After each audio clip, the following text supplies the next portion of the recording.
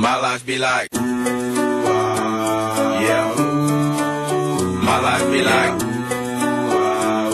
yeah.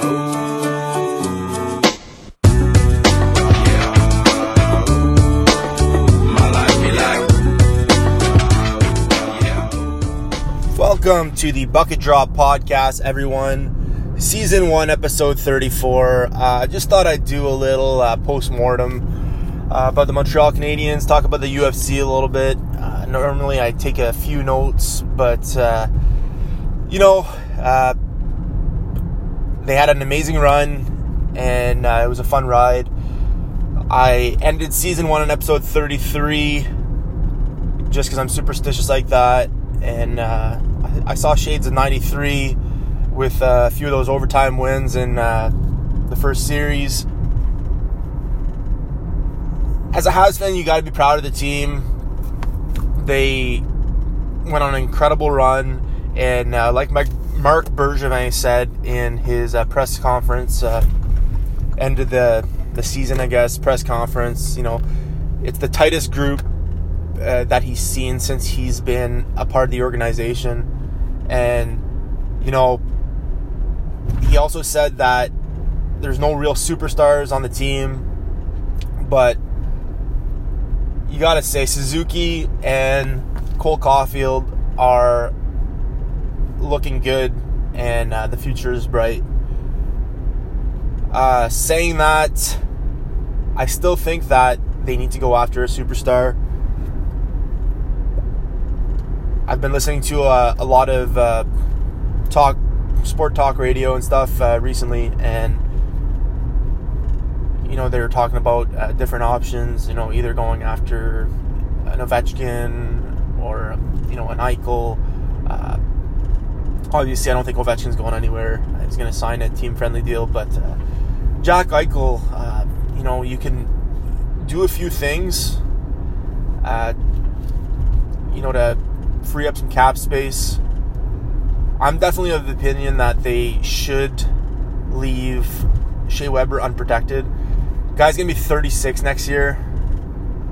I'm 36, and let me tell you, I definitely don't skate as fast as I once did, and that wasn't fast anyways, but, he's obviously he was hurt at the end of the season. He had to be, because he's not letting go of that big cannon on the point, and I understand that he's great for the leadership in the group, but if you were watching this playoffs, you'll see that Brendan Gallagher, although maybe not scoring a lot, is true heart, captain material, and the Kraken won't pick up Shea Weber probably anyways, so you're basically using one of the spots for free, right? So you're not going to lose Shea Weber, and you're not going to lose guys like Edmondson and Kulak and Sherratt, so I don't see why they wouldn't do that, but I keep hearing, it would be a slap in the face. Yeah, but it's a business, and understand, like Marc Bergevin said, that the group's really tight, but just things to think about. The Ottawa Senators have hired Pierre Mcguire. That guy.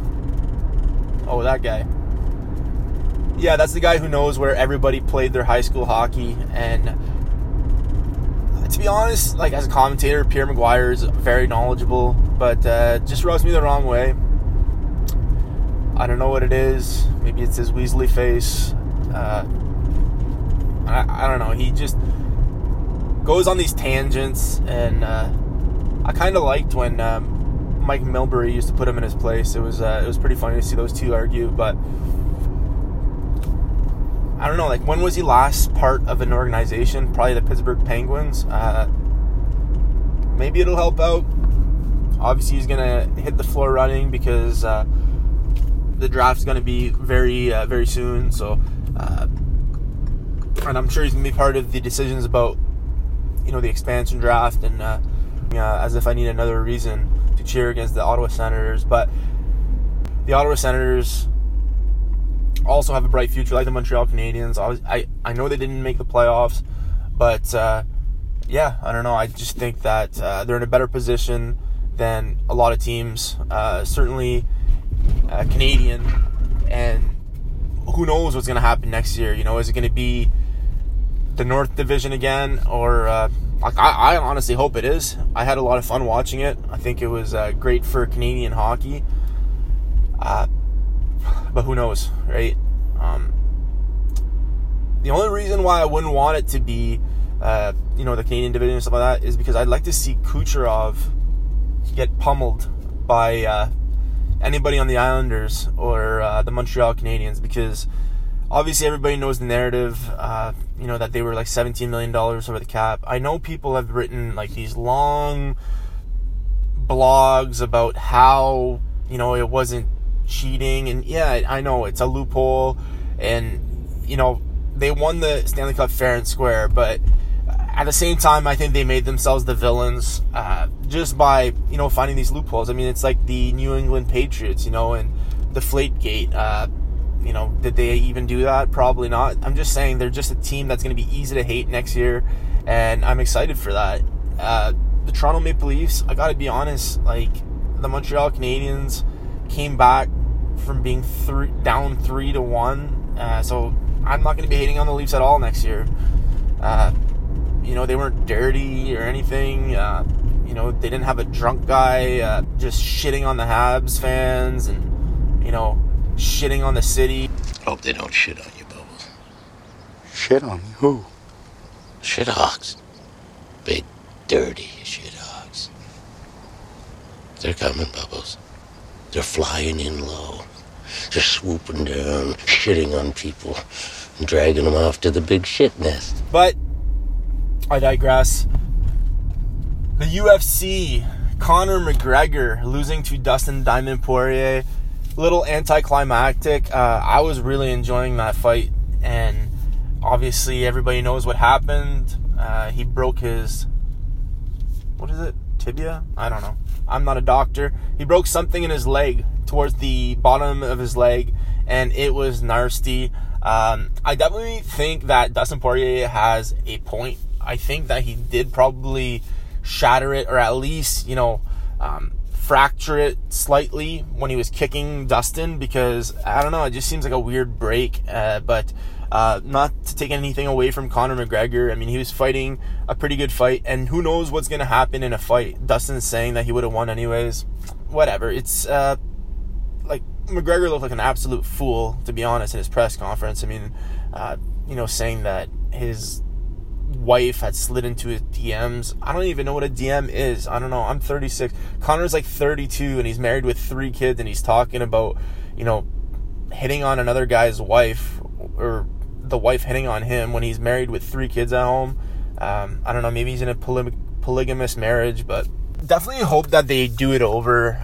It was just unfortunate that happened. I think the UFC is better with Conor McGregor part of it. I don't think he's the fighter that he used to be. Like that saying that, you can't get up for a fight if you sleep in silk sheets. And I do believe that's a little bit true with him. He's biking all over California, waving at fans, stuff like that. I guarantee you Dustin Poirier is like the Rocky 4 movie. Was it Rocky 4 or Rocky 3 where he's fighting the Russian? So anyways, I think that it could have went either way. Obviously, Dustin looked like he had the advantage, but look at like Conor versus Diaz 1. Anything can happen in a fight. More interesting than that was a prelim fight. I didn't get a chance to catch it because I was sanding my deck all weekend. By the way, guys, if you're sanding a deck, get ready for like a 2-day job. If it's like really like thick oil paint that was on there, we're trying to sell our house right now, and what a bitch of a job. But luckily, I got her done, and but by the time I was done, it was dark outside, and so I didn't catch the prelims.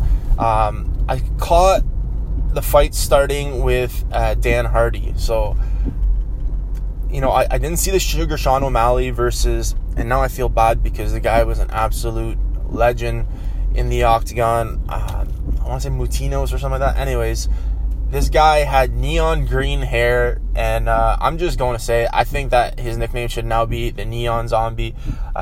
You got the Korean Zombie in the UFC already. That guy took such a beating. I think they said Sugar Sean O'Malley landed 189 punches on the guy. The guy's face was battered up. He didn't even look like himself at the end of the fight. Just an absolute warrior. And all the respect to that guy. I think he's not even part of the UFC. As I saw one of my friends, Joe, on Facebook say, should the UFC sign him? But yeah, man, I would tune in to watch that guy fight again. And, hopefully he doesn't become punch drunk. Just absolute warrior. Go check out that fight on YouTube. That's how I watched it.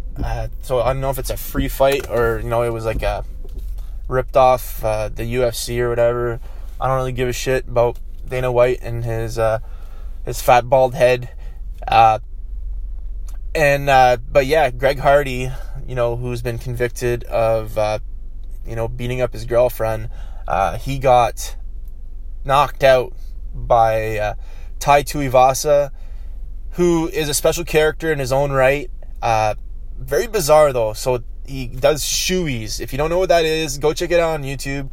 He drinks beer from people's shoes. So not his own shoes. Like, people pour beer.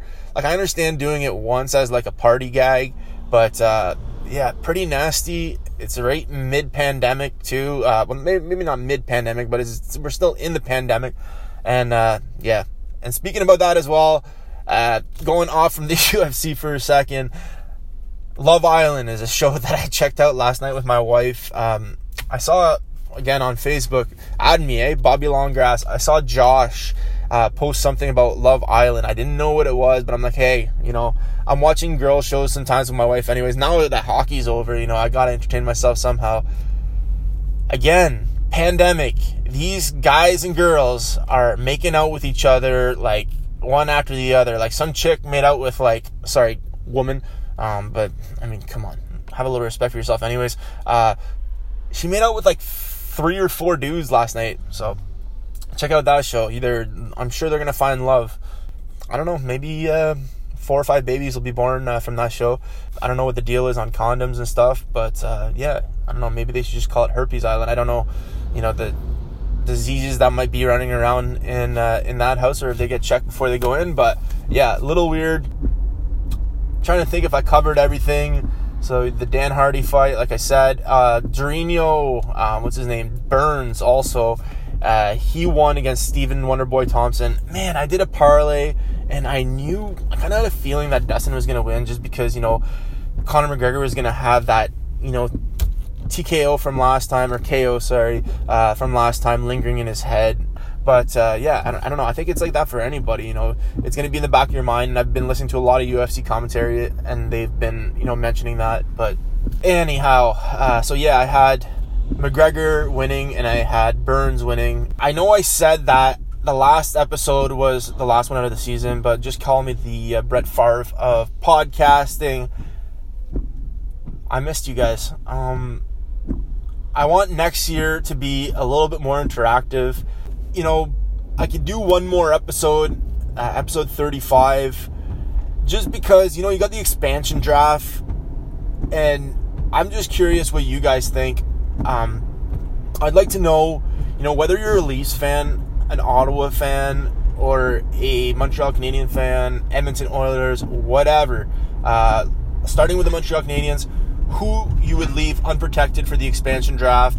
How about we do one forward, one defense? And, yeah, you can even say a goalie, Jake Allen, or, whatever. So let's do that, guys. I'm going to post it on Facebook, and what I'm going to do is I'm going to call you guys up during the week, and I'll release the episode next week. So I know not the most interesting episode today, but, I think it'd be a lot more fun if you heard some different voices instead of my nasally annoying voice for 20 minutes. Tell me who you would leave unprotected on the Montreal Canadiens, and on the Leafs, do the same thing. On the Ottawa Senators, I'd be interested to know, because obviously the Leafs, there's so many question marks, they have some great pieces, but moving forward, they're going to have to do some tough decisions because obviously things aren't working. And next week we'll do episode 35, possibly the last episode of the season. Who knows? Like I said, I'm Brett Favre of podcasting. Every time I get out, they pull me back in. Hey, Joe. Joseph Lozito, great podcast, a friend of mine, and he was asking me if I was coming back. I said no, because we're expecting our second child and pretty busy with the sale of the house and everything. But yeah, I don't know. There you go. You guys got that news too now. So everybody have a great week, great weekend.